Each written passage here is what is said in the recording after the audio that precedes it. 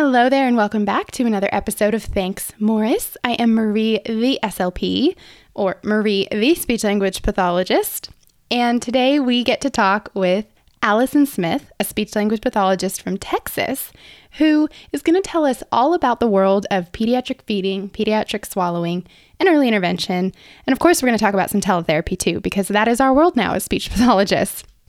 I do want to say, while we are here and sharing knowledge about these things and giving some milestones and tidbits and helpful hints, we are not giving direct medical advice. So if you do have concerns for your child or for a family member regarding feeding, swallowing, early intervention, anything like that, make sure that you're consulting with your child's pediatrician, a doctor, or speech language pathologist for an official evaluation or assessment. But without further ado, I know I'm ready to learn a lot from Allison, and I hope you are too. So let's get to talking. All right, friends, we have Allison here. Allison, thank you so much for coming on the podcast and for what I already know is going to be a very informative conversation. So welcome. Thanks so much, Marie, for having me. I'm so excited to be here and spread some more awareness about pediatric feeding and swallowing disorders in kiddos. Awesome. Okay, so let's go ahead. I want you to just give us a little intro because I want everybody to kind of know, where you're at, kind of what got you into pediatric feeding. Just give us a little bit of a background. So like Marie said, I'm Allison. I'm a speech language pathologist. Currently, I work in early childhood intervention. Previously, I worked in a children's hospital and a private practice. Over the past 4 years or so, I've really committed my time discovering and researching all there is to know about feeding disorders in kids, because ASH's latest guidelines are saying that 30 to 80% of kids with developmental disorders are presenting with some type of feeding or swallowing disorder. And the more research you read, it's actually closer towards that 80%. So it's just really discouraging when I see new grads coming out of school not knowing anything about pediatric dysphagia and kind of seeing how these kids are going without services because there's no one qualified to meet their needs. And I saw that in my own practice. Whenever I got out of grad school, I had no experience with pediatric feeding and swallowing, but I was seeing so many kids on my caseload with these issues, and parents were getting upset that I didn't know how to treat them. I was getting upset because I didn't know how to treat them. Not really being given the support needed to confidently treat those kids. So that's pretty much what I do in my free time, is just take a ton of CEU courses and read all the articles because unfortunately sometimes it falls on us as the clinician. We can't feel sorry for ourselves for not knowing the information or not being taught the information. We have to go out and seek it for ourselves. That's amazing. And I'm so, I'm glad that you mentioned like going out and seeking information, because I know that sometimes, especially when you're in a very fast-paced environment, it sometimes seems a little bit intimidating or like challenging to be like, I need to stop, I need to learn a little bit. So I think it's a really great point just in general. But like you said, we don't come out of grad school a lot of the times feeling very confident with feeding and dysphagia. Some people I know do, and that's their strong suit. I know for myself, I still don't feel confident or competent in that area. So, it makes me think about, I wonder how many of the kiddos on my caseload might actually have some issues and some difficulties with swallowing, because I do see a lot of the times, at snack time and things like that, we're having a little bit of a difficult time. And I know you kind of talked about that 80%. Is that like the kind of the overall prevalence that you're seeing? Yeah. So again, on ASH's website, it does state 30 to 80%, but honestly, I don't know if I think I've seen one research article state the 30% stat. but I've seen multiple state the 80% one. And just from an anecdotal perspective, I definitely would say about 50 to 75% of the kids on my caseload currently present with some type of feeding or dysphagia. Especially with kiddos with neurological impairment. With kids with cerebral palsy, it can be up to like 99%. Anytime the muscles are affected, the swallowing mechanism, which is made up of a lot of muscles, is probably going to be affected as well. So unfortunately, in ECI, our kind of qualification standards are, and I'm sure in the school as well, you do a language test and you see if they qualify, and not all of us screen for feeding because we were never really taught to. We're taught to do an oral mech exam where we have them open their mouth, wiggle their tongue side to side, and then we move on. We kind of check the box. But that's why I think the parent interview is so important. I'm not sure in the school setting if y'all have that, luxury, but really kind of covering all domains of a kid's daily routines.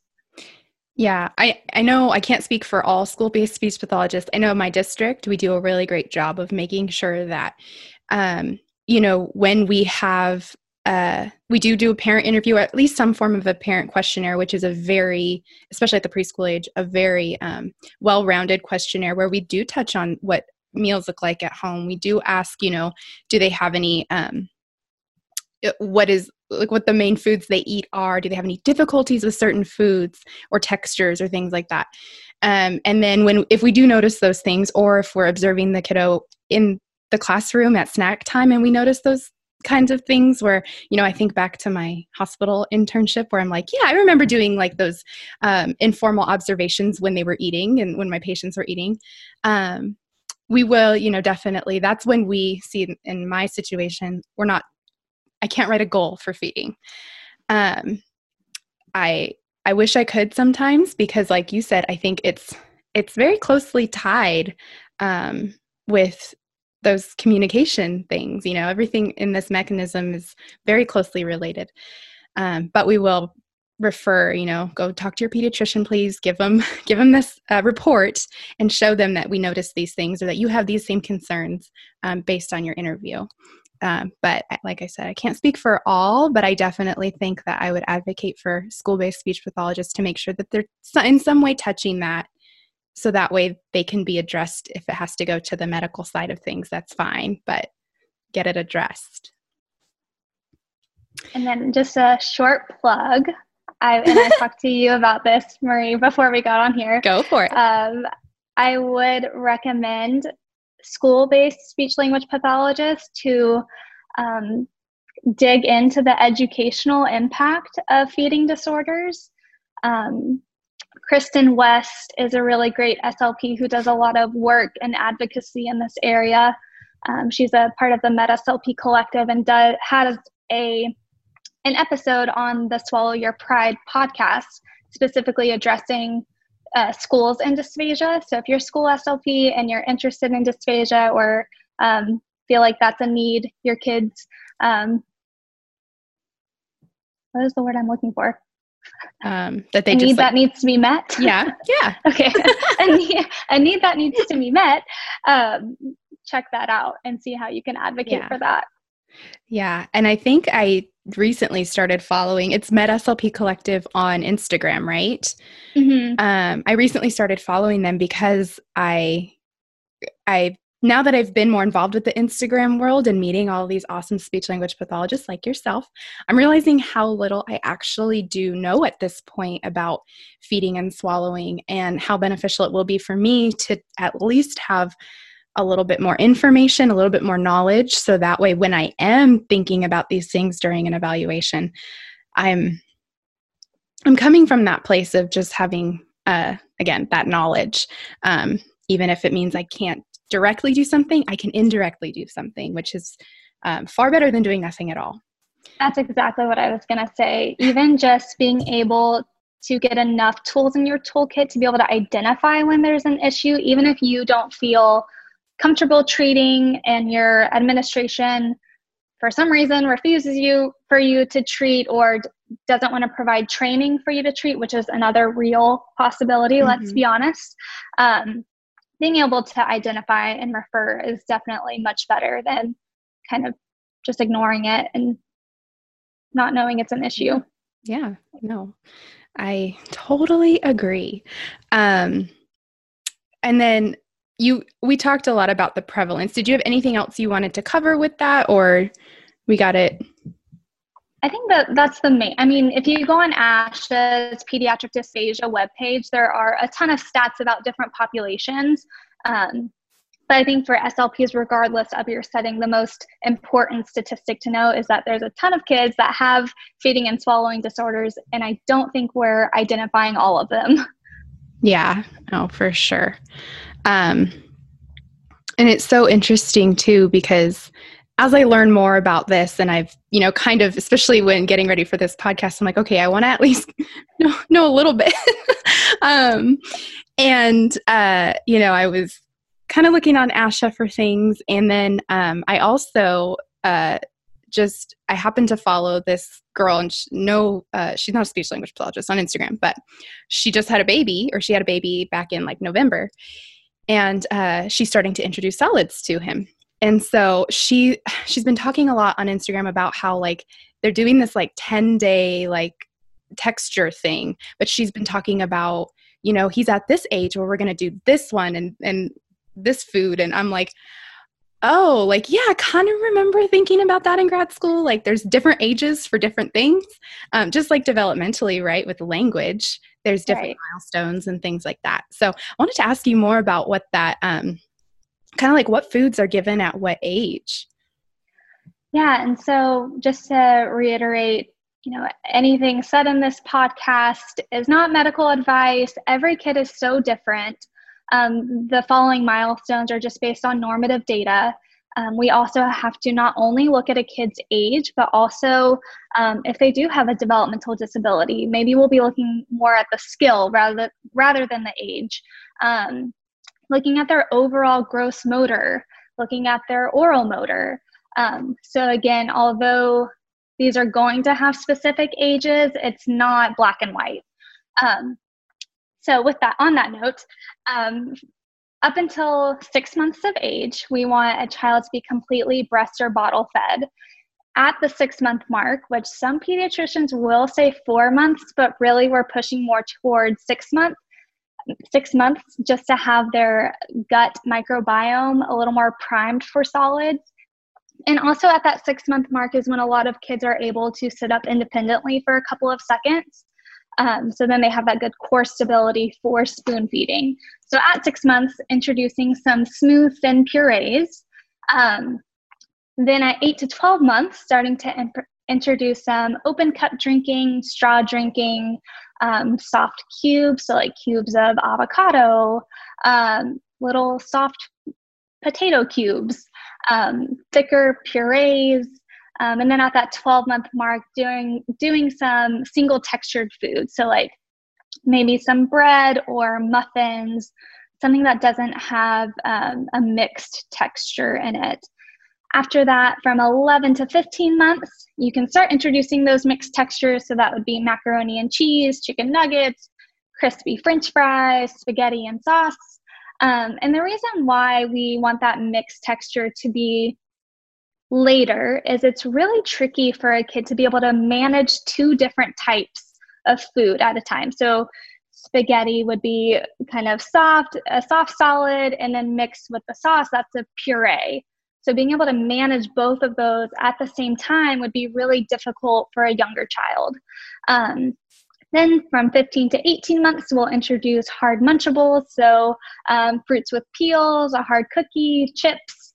And then after 18 months, they're really just refining their skills and really should be eating pretty much what the family is eating at that point. Again, these are all just normative data. Every kid's different, but if you do have any concerns based on this data, I think it is important to talk to your pediatrician. If your child is 18 months and they're only eating puree, that would be a time where I would suggest going to the pediatrician to see if you could get evaluated by a speech language pathologist, and also sometimes an occupational therapist will also work with feeding. Yeah, no. And I'm glad that you made that note about, this isn't, we're not here to give the medical advice. This is kind of an overview and, meant for parents and speech language pathologists to have a little bit more knowledge going in. But I like that, we want to look at the skill rather than the age. And that's something I love about being a preschool speech language pathologist. That's a big thing that I just do. And I think that that's important to remember for everyone. What can we do at this point? So thank you. It was a lot of good information. And I hope if you're taking notes, you had your pen and paper out, because that I'm definitely going to go back and listen. And I can already see like a really good visual that I want to put up on my wall.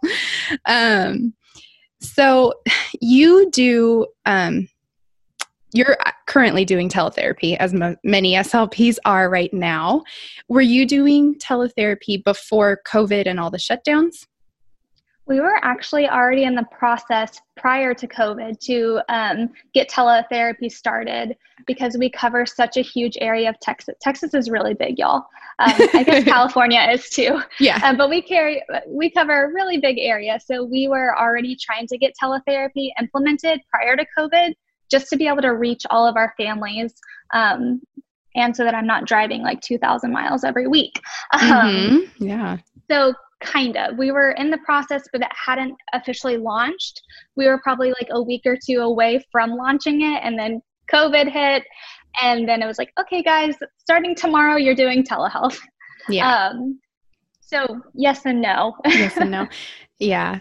And I know, same for us, kind of. In my district, some districts in California, the day after the school shut down, we're like, yep, you all are doing teletherapy. Some districts like mine were very conservative because they understood that there was, all the confidentiality stuff, all the FERPA stuff, and the number of kids on our caseload for some of us. It's like, how is this going to be effective? But most of the speech pathologists in my district, like we're so grateful for all those free CEU courses, by the way, that came out when all this happened. Oh my gosh, such good information. And so a lot of us jumped on that train of, okay, we're going to just take the courses we need. We're going to learn teletherapy. But in that, there was so much, we all met all 30 SLPs met after that on Zoom. And we're like, okay, is this ethical? What? And then, we have SLPAs. Can SLPAs be teletherapists? So there was all this questioning, and we were researching ASHA. And so in talking to you and doing teletherapy with feeding, possibly, what is what's the stance from the American Speech and Hearing Association on that? Yeah, so just to touch on a few points just for semantics. So technically ASHA prefers the term telepractice because it can encompass both the healthcare world and the school world. You're going to hear me say teletherapy, telehealth. I'm honestly not used to saying telepractice, but I just don't want people to be confused if they go to ASHA's website and they see telepractice everywhere. It's basically all the same thing, just a little bit different verbiage. So ASHA's stance is that dysphagia evaluation and treatment can both be done via telehealth. But it does reflect back to Principle of Ethics 2, Rule A, which is individuals who hold the Certificate of Clinical Competence shall engage in only those aspects of the profession that are within the scope of their professional practice and competence, considering their certification status, education, training, and experience. And I know that's so annoying that I read that. However, I feel like as SLPs, we're put into positions often where we feel like administrators, directors are making us see these kids, or we're shamed if we don't see these kids. So if that's ever happening to someone, or you don't feel comfortable doing it over telehealth, if you see a couple of feeding and dysphagia kids in person, but you're new to it and you're not familiar with how to coach parents, bring this to your director, supervisor, whatever. It's your license at the end of the day. And you need to kind of stand up for yourself and use the resources that ASHA does have for you to be able to advocate for your practice and for your license. Yeah, I'm honestly glad you read it. Because, it's sometimes it's important to remember that, like you said, we have a license that and I think about my position in the schools, for instance. Yeah, we have credentials. We have teachers' credentials in California to be working in the schools.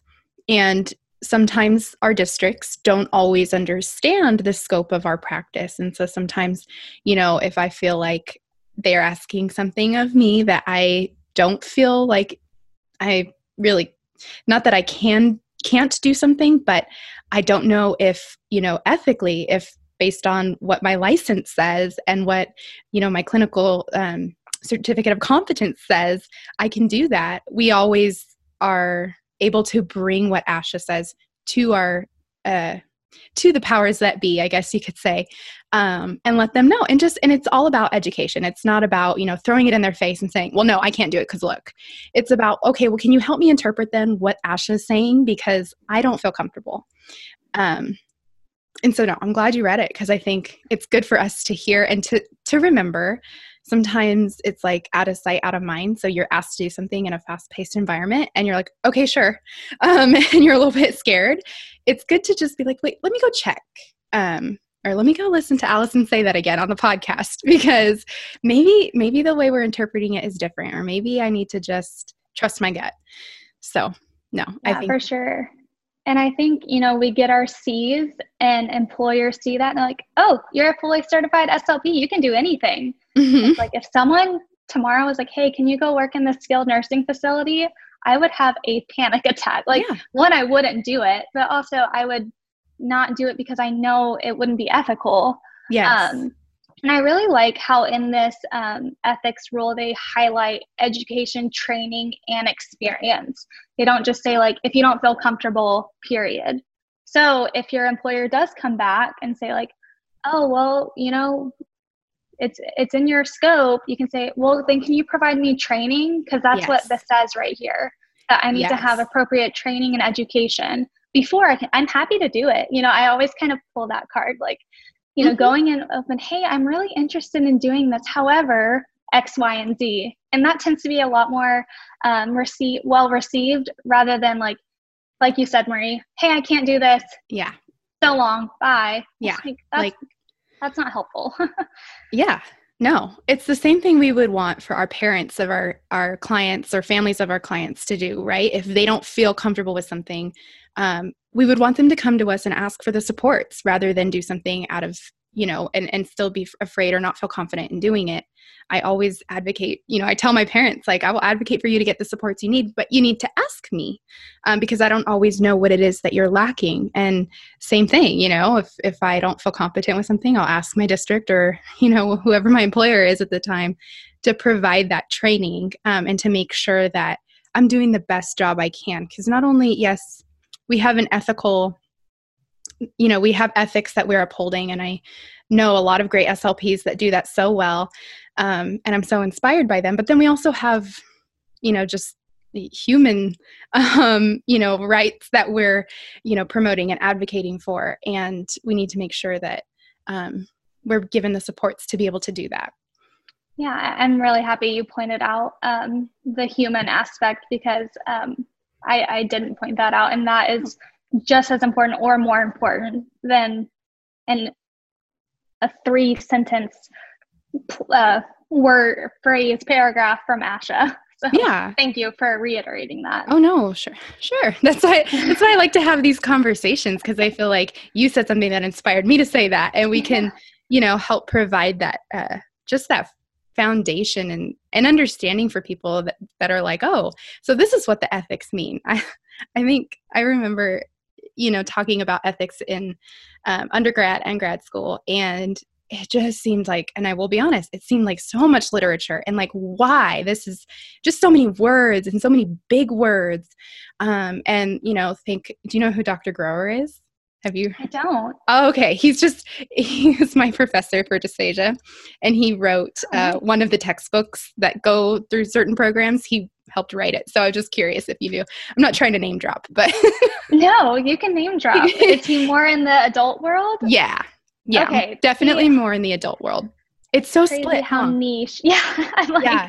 if someone tomorrow, like if my grandma had dysphagia, I'd be like, I'd be calling all my SLP friends. Like I literally know very minimal about adult dysphagia. Yeah. So it is crazy how much information is in both of those worlds and how much does and doesn't overlap. Yeah, no, it's true because like I told you, I don't feel very competent with pediatric feeding and dysphagia.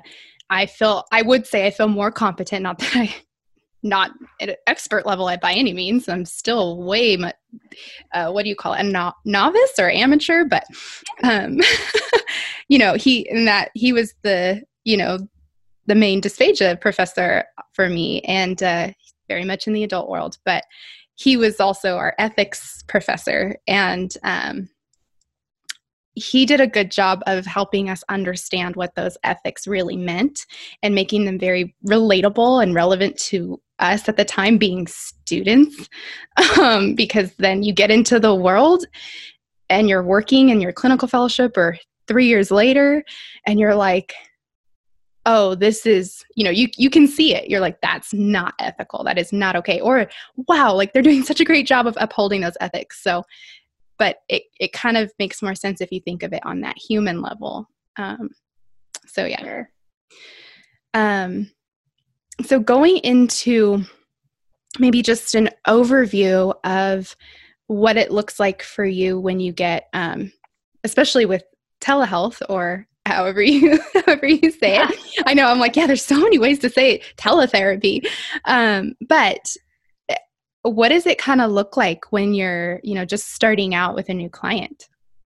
Yeah. So prior to going into what I do, I want to give credit to Dr. Georgia Malandraki. She's out of Purdue, and she is the lead on the I Eat lab. And herself and her team have been so generous sharing all of their resources with telehealth and pediatric dysphagia.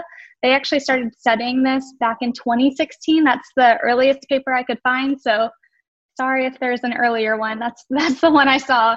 But they have one in 2016 that talks about evaluating children with cerebral palsy. And then they have another case study one. I think the cerebral palsy one focuses more on assessment, and then the case study focuses more on treatment.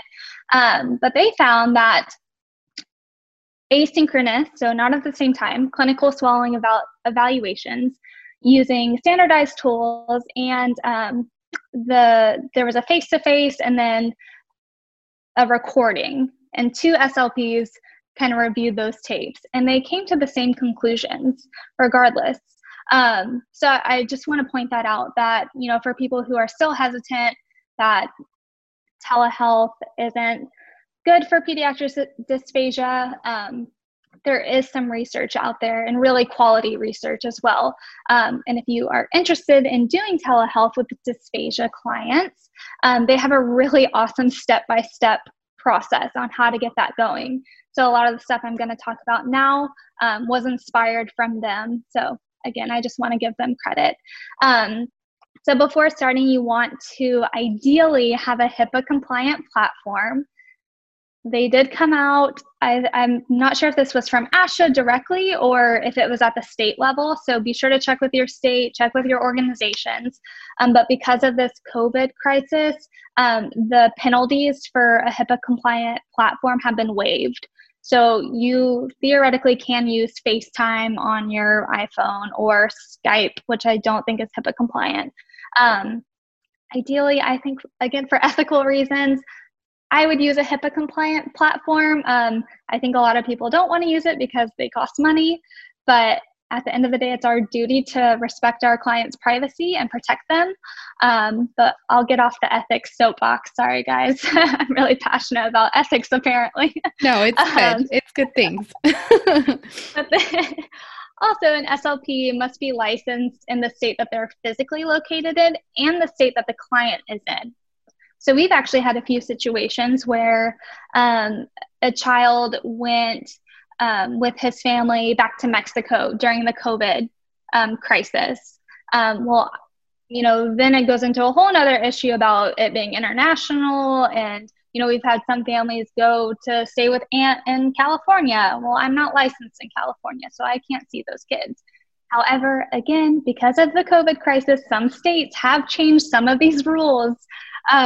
So check with your state, check with ASHA. I think ASHA has like a state by state list that you can click on and see exactly what their stance are on licensing and all that good stuff. So just, again, always protect your license. Don't do anything because you've been told to do it. Make sure that it's legal. Another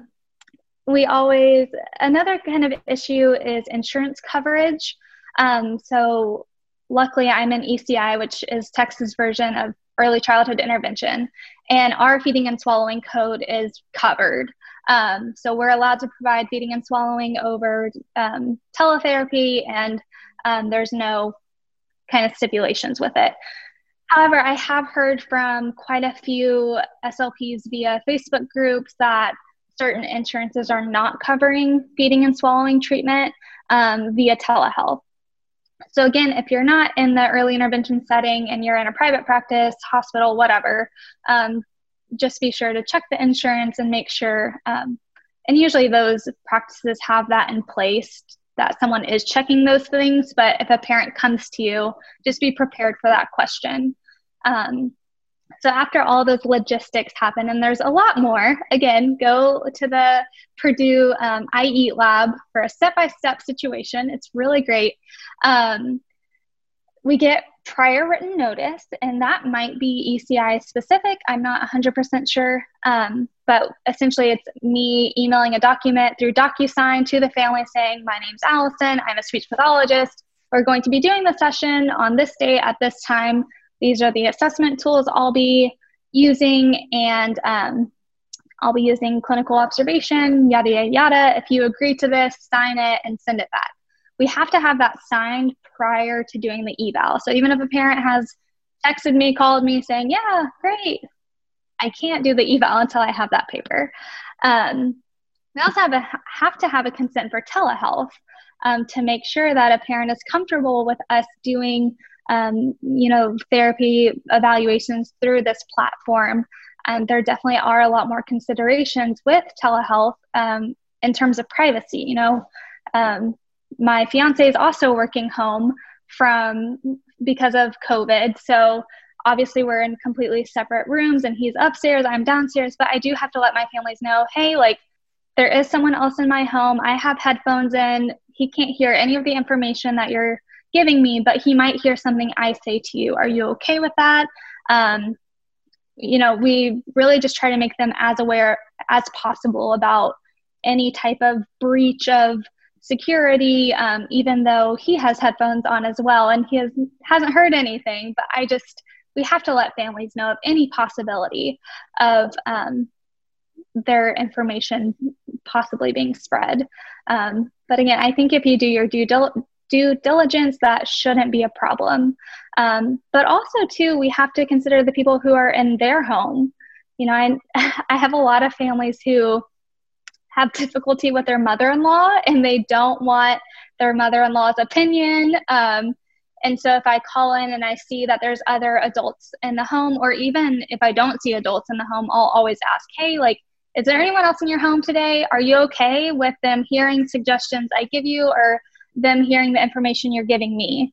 And we usually just have to have that conversation once in the very beginning. And I usually do it over the phone prior to even doing a telehealth session, just so that we're all in agreement of what that can all look like. So yeah, after all that good business, and we're green light go for doing an evaluation, I'll text the parent and say, hey, do you mind sending me a video? Again, we have to have consent to talk to them via text, email, etc. There's so many hoops, man. I'll say, hey, can you send me a video of what a typical mealtime looks for you guys? Because sometimes, as you may know, kids do not always perform during the evaluation slot. It is an hour and a half of time, and 2-year-olds, 1-year-olds, babies can be very opinionated. So I like to have a video prior to, so just in case I get into the evaluation and the kid is asleep. Actually, if they're asleep, we can't do the evaluation. If they fall asleep 30 minutes into the evaluation, then I still have enough information to be able to complete the evaluation. Let's see. Another thing that I'll do is I'll retrieve all the medical records, either from the PCP. We get a lot of NICU babies into our program, so I'll contact the NICU SLP, either phone or email. Again, we have to have consent to do all those things as well. But, really doing a thorough medical review to make sure that I can do my due diligence to continue the plan of care as best as I can. Whenever we start the session, I always make sure that the family is connected to Wi-Fi. We're not responsible for any data charges that they may accrue. Some families say that they have unlimited data, and I'm sure to document that in my note just in case they ever come back and are upset with a phone bill that's too high. And of course, no parent would ever do that intentionally. But I always like to make sure, hey, we're not responsible for any charges. But our company has been really great about providing mobile Wi-Fi devices. And I'm really blessed to be working for the company that I do. And then we'll talk about connectivity strength. Is the quality good? Can you see me? Can you hear me? Is it loud? Is it not? Do we have feedback? And then the final one is really more specific to dysphagia feeding. I ask if they are CPR certified, and if anyone in the home is CPR certified. And if they're not, then I need to make sure that I know CPR enough to be able to coach them until either we can get a paramedic on the phone or 911 or a paramedic arrives. So one more thing I do is confirm the home address that they're at, because in the case of an emergency, and I do need to send medical professionals to the home, I need to know exactly where they're at. If I call 911 here in Austin, but my family lives out in LaGrange, they need to know where to direct the ambulance. Usually by some point I know what their house looks like. So I'll just do a quick hey, you're at the Turtle Bend house, right? Okay, cool. And then this morning I had a family who was in a completely different city. So making sure, again, just to get that address so we know where they're located in case something happens, which it shouldn't, but we always like to be prepared. So then moving into the actual assessment, we'll do an interview, maybe a certain questionnaire. There's a ton of different questionnaires out on the internet. Make sure they're like criterion referenced, norm referenced. Make sure they're well researched. We'll do maybe the IDSE flow test, which is the International Dysphagia Diet Standardization Initiative.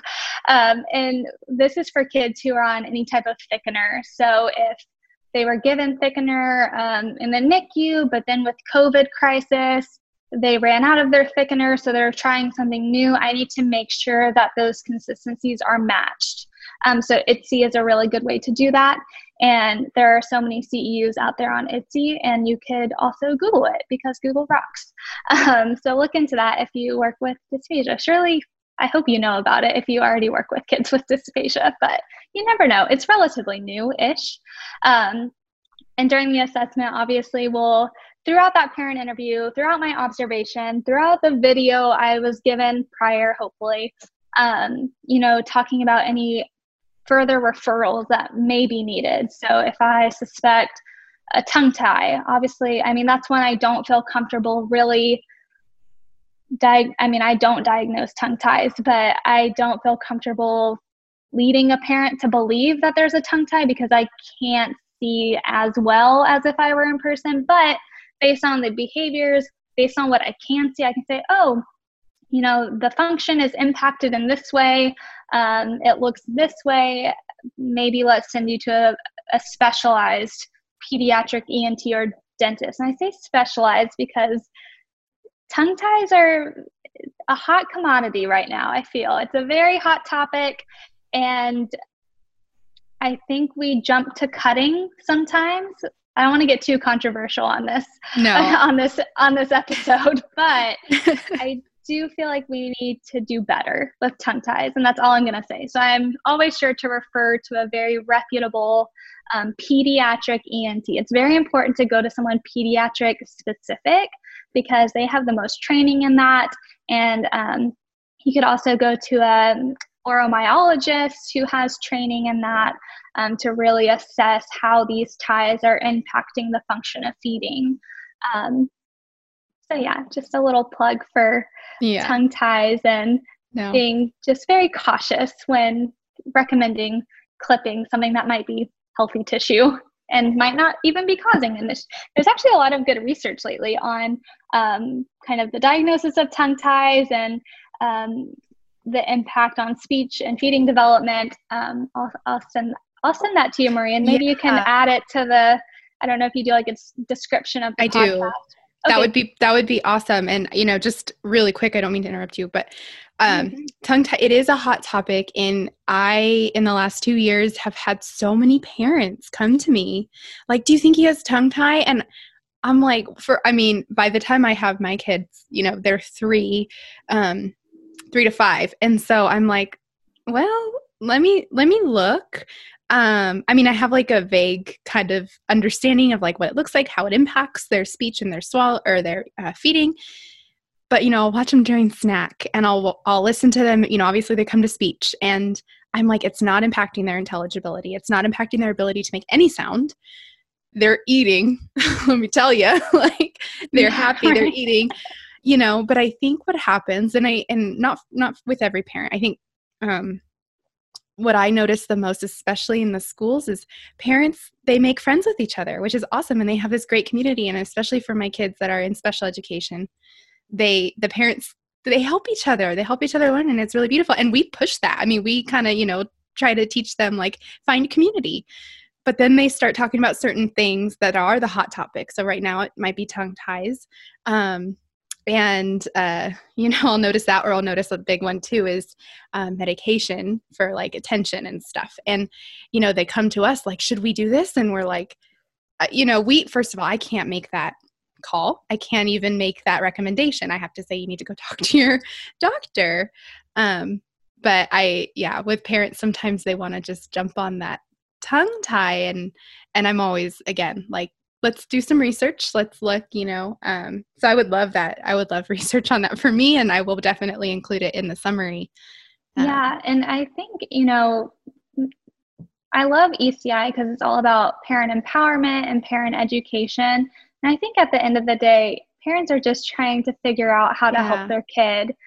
So if we're seeing a bunch on social media about, I see all these headlines like, 7-year-old was completely nonverbal, got tongue tie clipped, and now they're speaking in phrases, or now they're completely quote unquote typical. So I think some of those like very strong statements and like sexy stories is what I call them, like news grabbers, can be really tricky to navigate. Yeah. Another resource is the First Bite podcast. They have an entire episode on tethered oral tissues. That's another one we can add to the show notes. And it's led by Aaron Forward and Michelle Dawson. And they do a really good job going through all the research on tongue ties and kind of how they've interpreted the research and how it impacts us as clinicians and our decision making. So that's a really good, I feel like that one could be great for parents or SLPs, just to get more information for those parents who are wanting to really dig into what the research is saying about it. Yeah. Okay, I'll move into treatment now, if that's okay. Yes, please. Cool. So I've done my assessment. I've identified the needs of the kid, whether that be oral motor deficiencies or like actual dysphagia. In that case, I would definitely need like the modified barium swallow study report or the FEES. That one's a little more rare in pediatrics, but kind of telling me exactly where the deficit is so that I can address that deficit. I'm really big on not just throwing some random exercises at a kid if they're not going to be helpful. So that's another soapbox for another day, maybe, or maybe it'll come up in this part. So in ECI, we do something called the coaching model. And the coaching model composes of 5 parts. So we have joint planning, observation, action and practice, reflection and feedback, and conclusions, and future planning. Those kind of go together. So I'm just going to go through each briefly. So 1, joint planning. This is where the family and I come together. We review what's happened since our last visit. We build rapport. I really try not to just make our sessions about feeding. Like I want to know about the whole family. I need to know what's happening in the home because sometimes that can affect the feeding. If mom has been up for all night for 10 hours with a kid who's been throwing up, let's not work on feeding today. Let's just talk. Am I going to bill for that? No, but am I going to provide education and be a listening ear? Sure. So I think that's really important. I feel like sometimes there's such a push for productivity and, get in, get out, go, go, go. But at the end of the day, we're working with humans and moms that are scared and babies who are crying, and that's a lot. So I really think it's important to add that human aspect to therapy.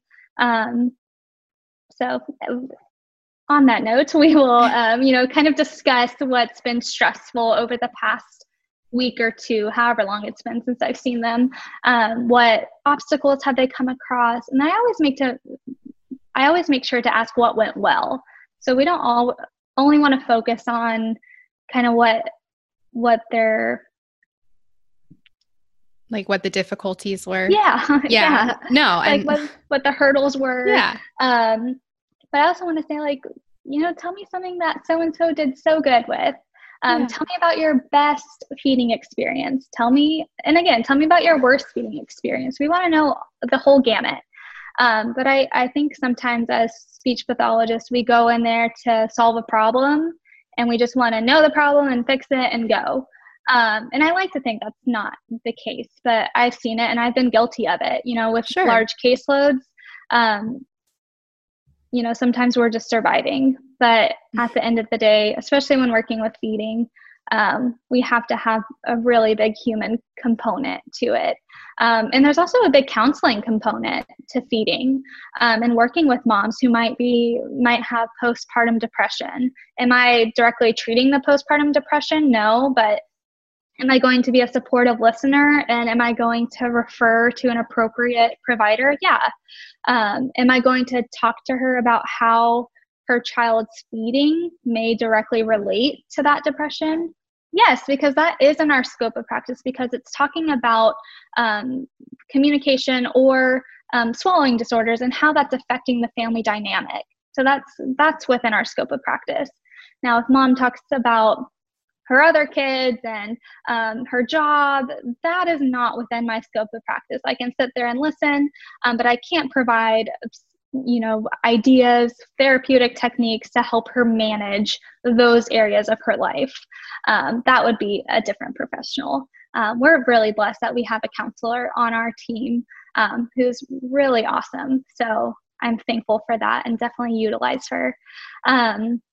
And so back to joint planning, we will, identify kind of our biggest struggle, and I'll ask the parent, what do you want to work on today? Is this a session where you just need me to listen to you? Do you want to try some therapy today? What do you want that to look like? I'm not here to push an agenda. Yes, I need to get my productivity, but I also need to be there. So they'll say, okay, yeah, I really want to work on chewing today. Great, let's work on chewing. So again, very family-centered. So I'll say, okay, let's work on chewing. I want to observe for 5 to 10 minutes, you doing a snack time with little Jimmy. And, I'll tell them, okay, I'm going to watch, I'm going to take notes. And after about 5 or 10 minutes, I'll get your attention and we'll talk about a strategy. Okay, great. So I'll watch the family. I'll, take notes on positioning. I'll take notes on kind of what language is being used. What's mom saying to the child or dad? I always forget about dad. Sorry, dads. What's the child telling us? And if they're minimally verbal, what is their body telling us? What foods are being presented? How are they being presented? So really kind of dissecting all of those pieces. And after those 5-10 minutes, I'll say, hey, I have an idea. Can we try something? And they'll say, yeah, sure. And I'll say, hey, I noticed how he did this. Why do you think he did that? Why do you think he threw his food off the table? And I'll hear, oh, he's just so stubborn. And I'm like, he does have a big personality. However, do you think it could be another reason? Do you think it may not just be he's stubborn? What else could he be telling you? And I feel like asking those kind of leading questions and not just going in and saying, oh, hey, he threw food, you need to try this. Because that's invalidating what mom has already tried. So we need to kind of acknowledge, hey, I saw that you tried this. That was a really great idea. How do you think it worked? And, oh man, yeah, it didn't work. It hasn't worked. I'm like, okay, how could we modify it to make it new? How can we change it? And sometimes they'll come up with an idea on their own. And that's my ultimate goal. I want to ask enough questions so that they can get to the solution, or they can come up to a solution without me providing the solution. I never want to be seen as a savior. That's not my job. My job is to empower parents to be able to identify what their kids are doing and how they can manage that and how they can problem solve. And so that kind of already led into the action and practice. So that's the third step of the coaching model. So I'll say, hey, instead of maybe giving him 30 M&Ms on the plate, sometimes that can be a little visually overwhelming. Have you ever tried a new food? And they're like, oh yeah, I've tried sushi. And I'm like, did you like sushi? They're like, no. And I'm like, okay, what if I came over and put 30 pieces of sushi on your plate? How would that make you feel? They're like, oh my gosh, I can't stand the smell. It's so big. Ew, it's gross. It's in circles and they're squishy and whatever. So I'm like, yeah, so how do you think little Jimmy is feeling whenever we put 30 carrots on his plate? That, the orange is a bright color. It's new. They're kind of wet on the outside. Fortunately, carrots don't have a big smell, but sometimes there are foods that do have a big smell. So then I'll say, okay, how about we put just one piece of the new food, and then we could put one little piece of something that Jimmy already likes.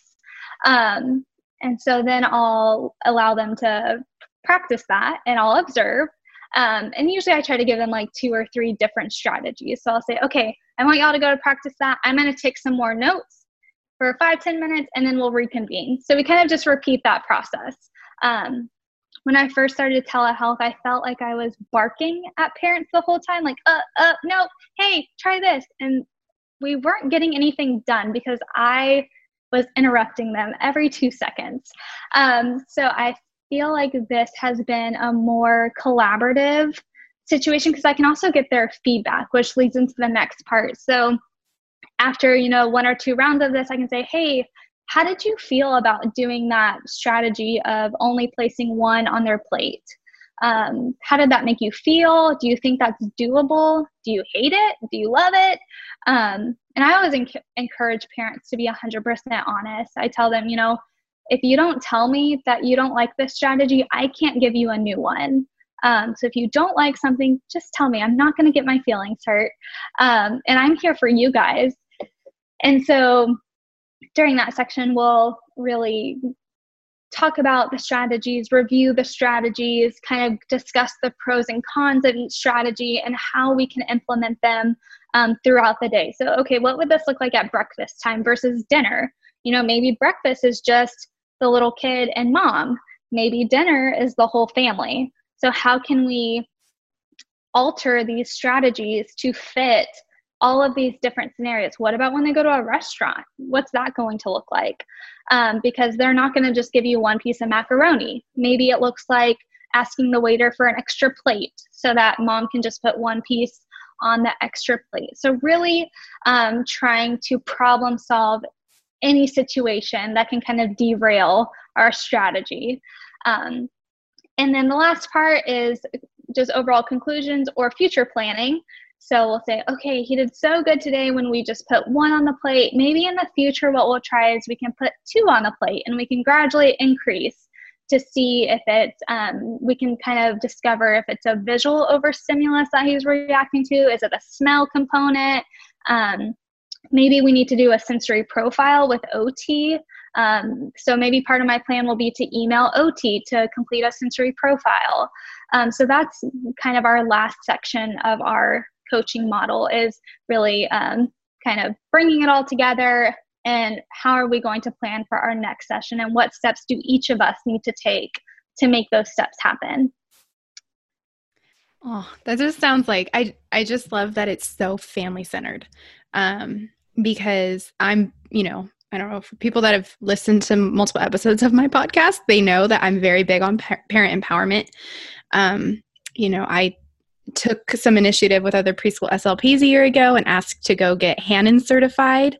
So we were, able to kind of facilitate those parent roles in child speech and language development. And I think it's something that I took away from grad school, just having that heart for parents to feel like they can do the job we do. But then also, like you said, sometimes it's not going to be as important to work on trying a new food in a session than it is to sit and talk with mom about how she didn't get sleep, or, how hard the week was, that she maybe feels emotionally drained. Because if parents aren't in that mental zone, or that, feel at peace with things, then their kiddos probably don't, because they can read that energy and they're not going to be in a zone to learn or to want to. It's not as engaging. It's not as calm. So I think that's so important. And I love that you touched on it so well, because it's a good thing to remember, whether you're in the medical field and you are trying to get all that productivity.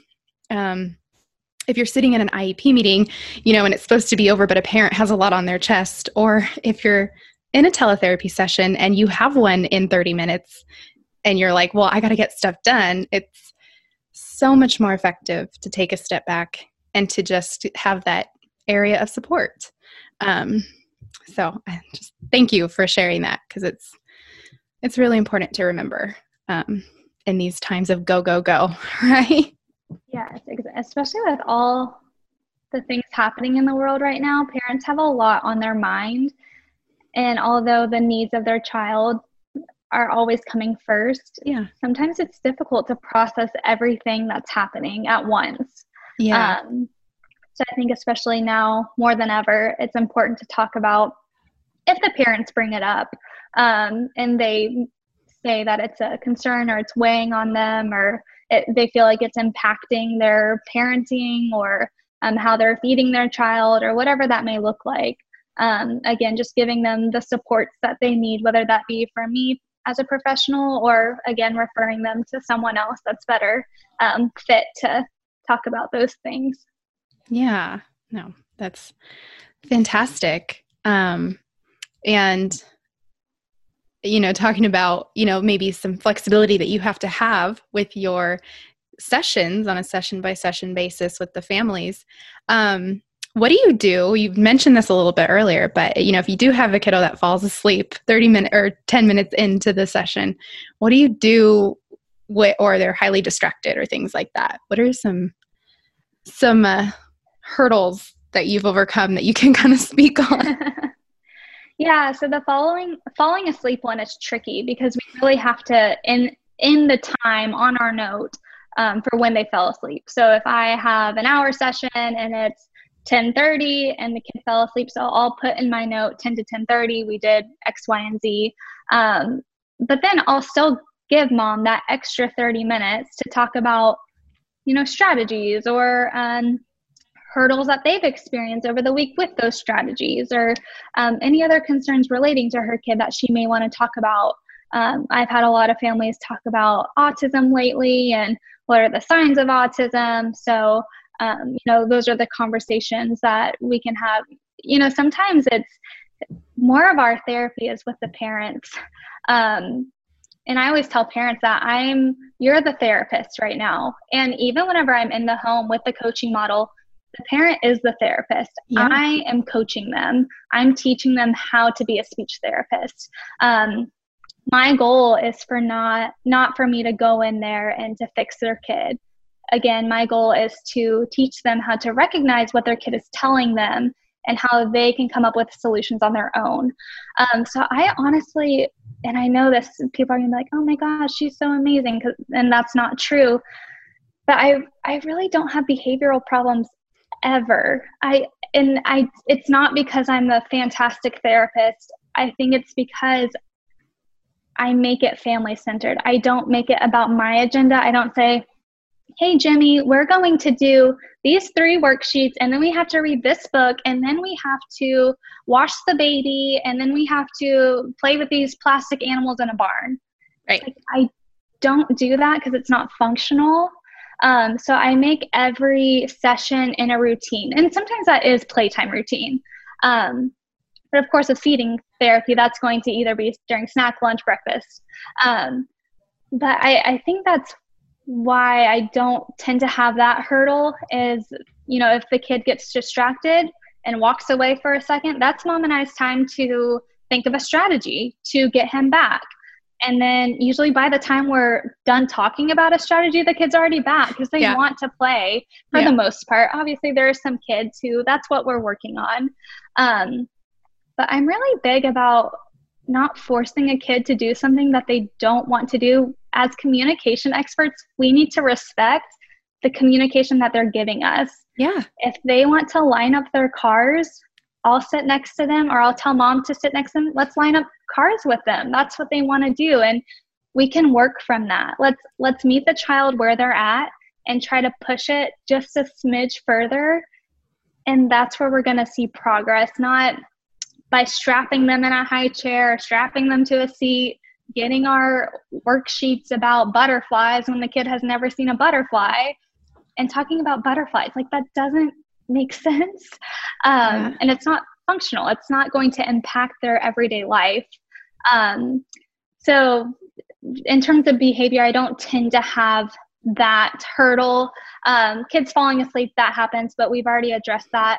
Another one I do have, though, is kids get distracted by me. Like, they're so excited to see me because it's been so long. And I'm so, I'm like, yay, oh my gosh, it's you. Like, it's like a mutual excitement. And, obviously, that's not to toot my own horn. I think they're also excited that parents are giving them a screen. Yeah. So I think that's probably more where the excitement comes from. But I like to think that they're a little bit excited to see me as well. Oh, for sure. But sometimes in that case, I'll either turn off my camera, which gets a little tricky. I'm always sure to document that in my notes. So I'll say, like, kid was really distracted by me. I turned off my camera when I was just observing, or I turned off my camera when mom was explaining whatever. Just so I'm sure, for teletherapy, we do have to be able to see them the whole time. They have to be able to see us the whole time.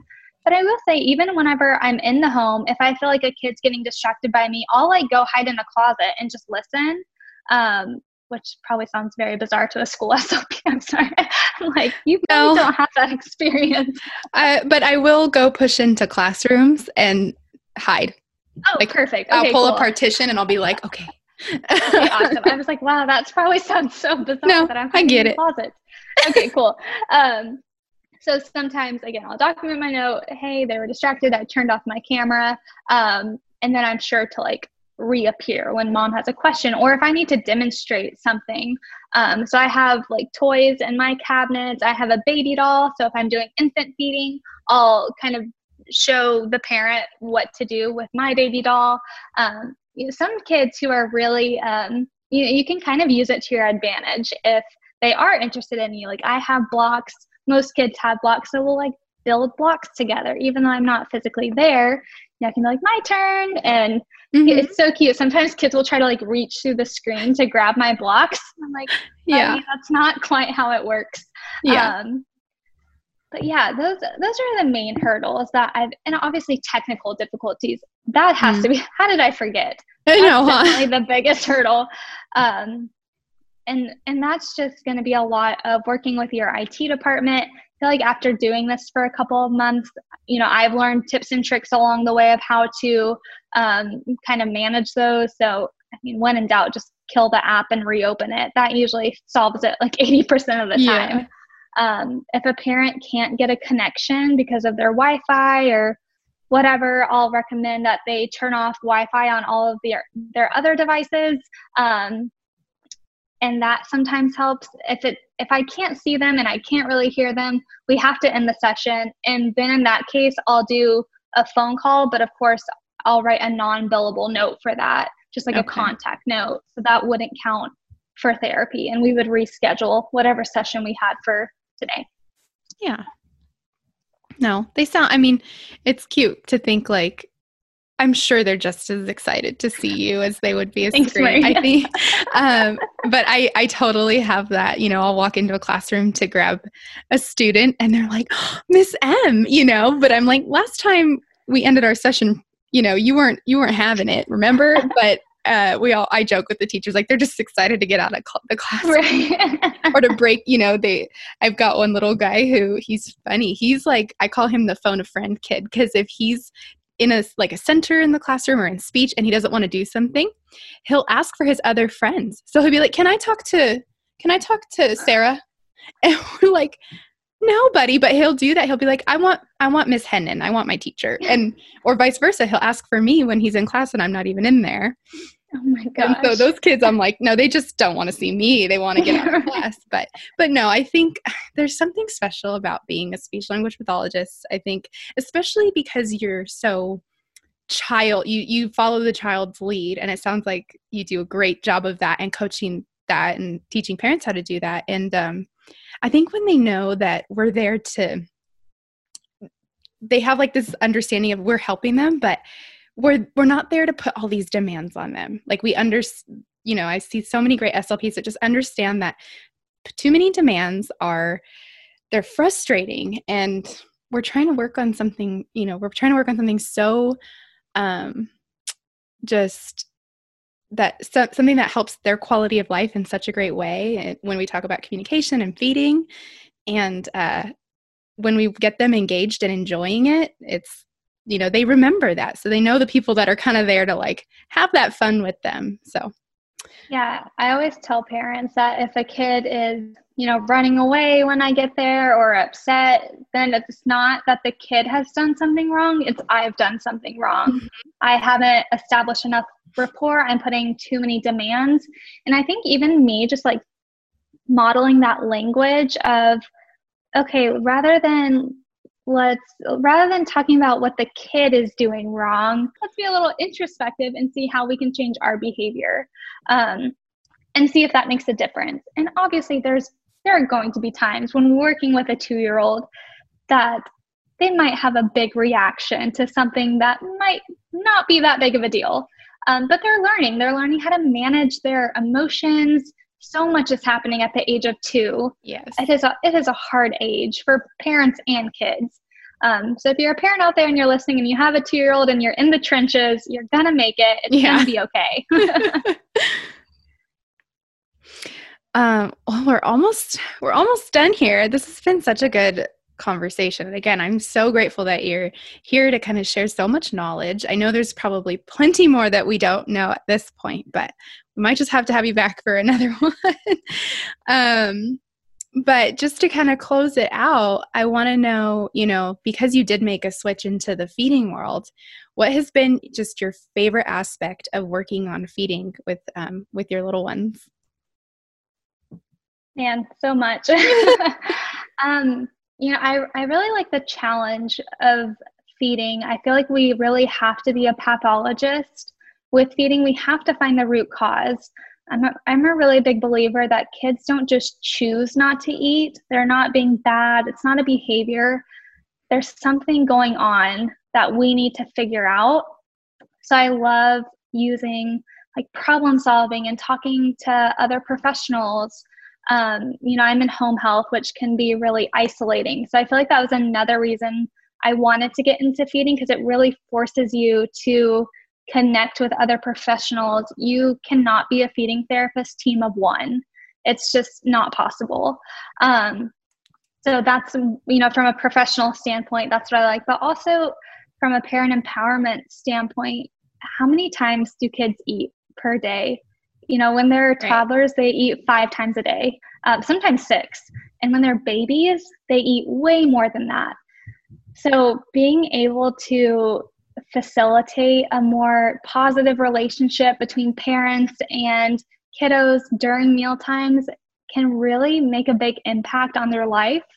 If you're stressed out 5 times a day for however long a mealtime lasts, that's a really big chunk of your day not enjoying yourself and struggling with your child, and the child's upset. And, that can, if they're not eating well, that's going to carry over into other aspects of life. If they're not eating well, they might not be sleeping well. They might not be going to the bathroom well. And so it's just a constant like domino effect that can impact so many areas of life. So I think that's my favorite aspect, is I'm not only working on feeding, but I'm also able to support their cognitive growth and their physical growth, and building good relationships between parents and kids. And so yeah, that's my favorite. I love it. Well, thank you so much for, again, all the information, and for just I don't know, I just felt like this was not only informative and I'm learning a lot from you, but it's also just, there's such a positivity about the whole conversation, which I really appreciate. So thank you. Thank you for having me. Yes. If anyone ever has questions or comments about feeding, please reach out to me. I love connecting with other people on Pediatric Dysphagia Island. First Bite is a really great podcast for all things feeding and dysphagia. There's so many great resources. Maybe I'll send you a list, Marie, that you can add of just a variety of resources if people want to know more. No, absolutely. If you have links, but I would like to also direct them straight to you, because I feel like I will put those links for sure, but I think it'd be great to, if anybody has any questions about what you said today, anything that they want a little bit more concrete information on, they can find you on Instagram. Correct? You're so humble. But I do want to direct them there, and I'm going to put a link to your Instagram as well, so people can find you. I love your Instagram. I was telling you before we started, you just always post such fun resources, and I know there's a visual on there about core words that I just love, with just different ways that you can incorporate certain words and just all kinds of stuff. So it's a great thing you've got going there, Allison. And so we'll make sure they can find you. It's at ei.teletherapy, right? Okay. Correct. Yeah, I'll make sure. Don't tell Asha. They probably want me to change it to, gosh, I don't remember what they want us to say now. Telepractice. Teletherapy. I think that the nice thing about saying teletherapy, I think that's just like what seems to be the universal term. For sure. So we can all kind of remember, teletherapy.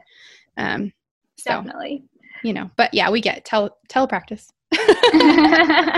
All right. Well, that is the end of this amazing learning experience for me, and just conversation with another speech pathologist. I always value the times that I get to collaborate with speech pathologists near and far, and learn some more things that I didn't know about the field I went to school for. So Allison, thank you again. Friends, I do want to remind you that, again, this was not direct medical advice. I always recommend, even for the families I work with, that they're always consulting with their pediatricians. So I definitely recommend, if you have any concerns raised, make sure you're consulting with your pediatricians for their recommendations as far as your child's speech and language development and feeding development. I also wanted to make sure, I know Allison and I touched on the tongue tie conversation, and we did want to make sure that you are aware that that is something that speech pathologists have some knowledge in and we can talk about, but we do not diagnose. So just make sure that you are, again, consulting with your child's pediatrician on the right ways to go about that and for diagnoses and things like that. Make sure you find Allison over at ei.teletherapy on Instagram. And, you can find me at Thanks Morris. Also, friends, make sure that you go to my website if you have a suggestion or request for a podcast topic, or if you want to be on the podcast or nominate somebody to be on the podcast, go to thanksmorris.com, find the podcast submission page, and fill out the form and connect with me via email. Also, I'd appreciate it if you would review this episode or this podcast, subscribe to it, download the episodes, and rate. That helps a lot, and I really do appreciate your feedback. It helps me grow. All right, friends, I hope you have a great day, and I will talk to you next time. Bye.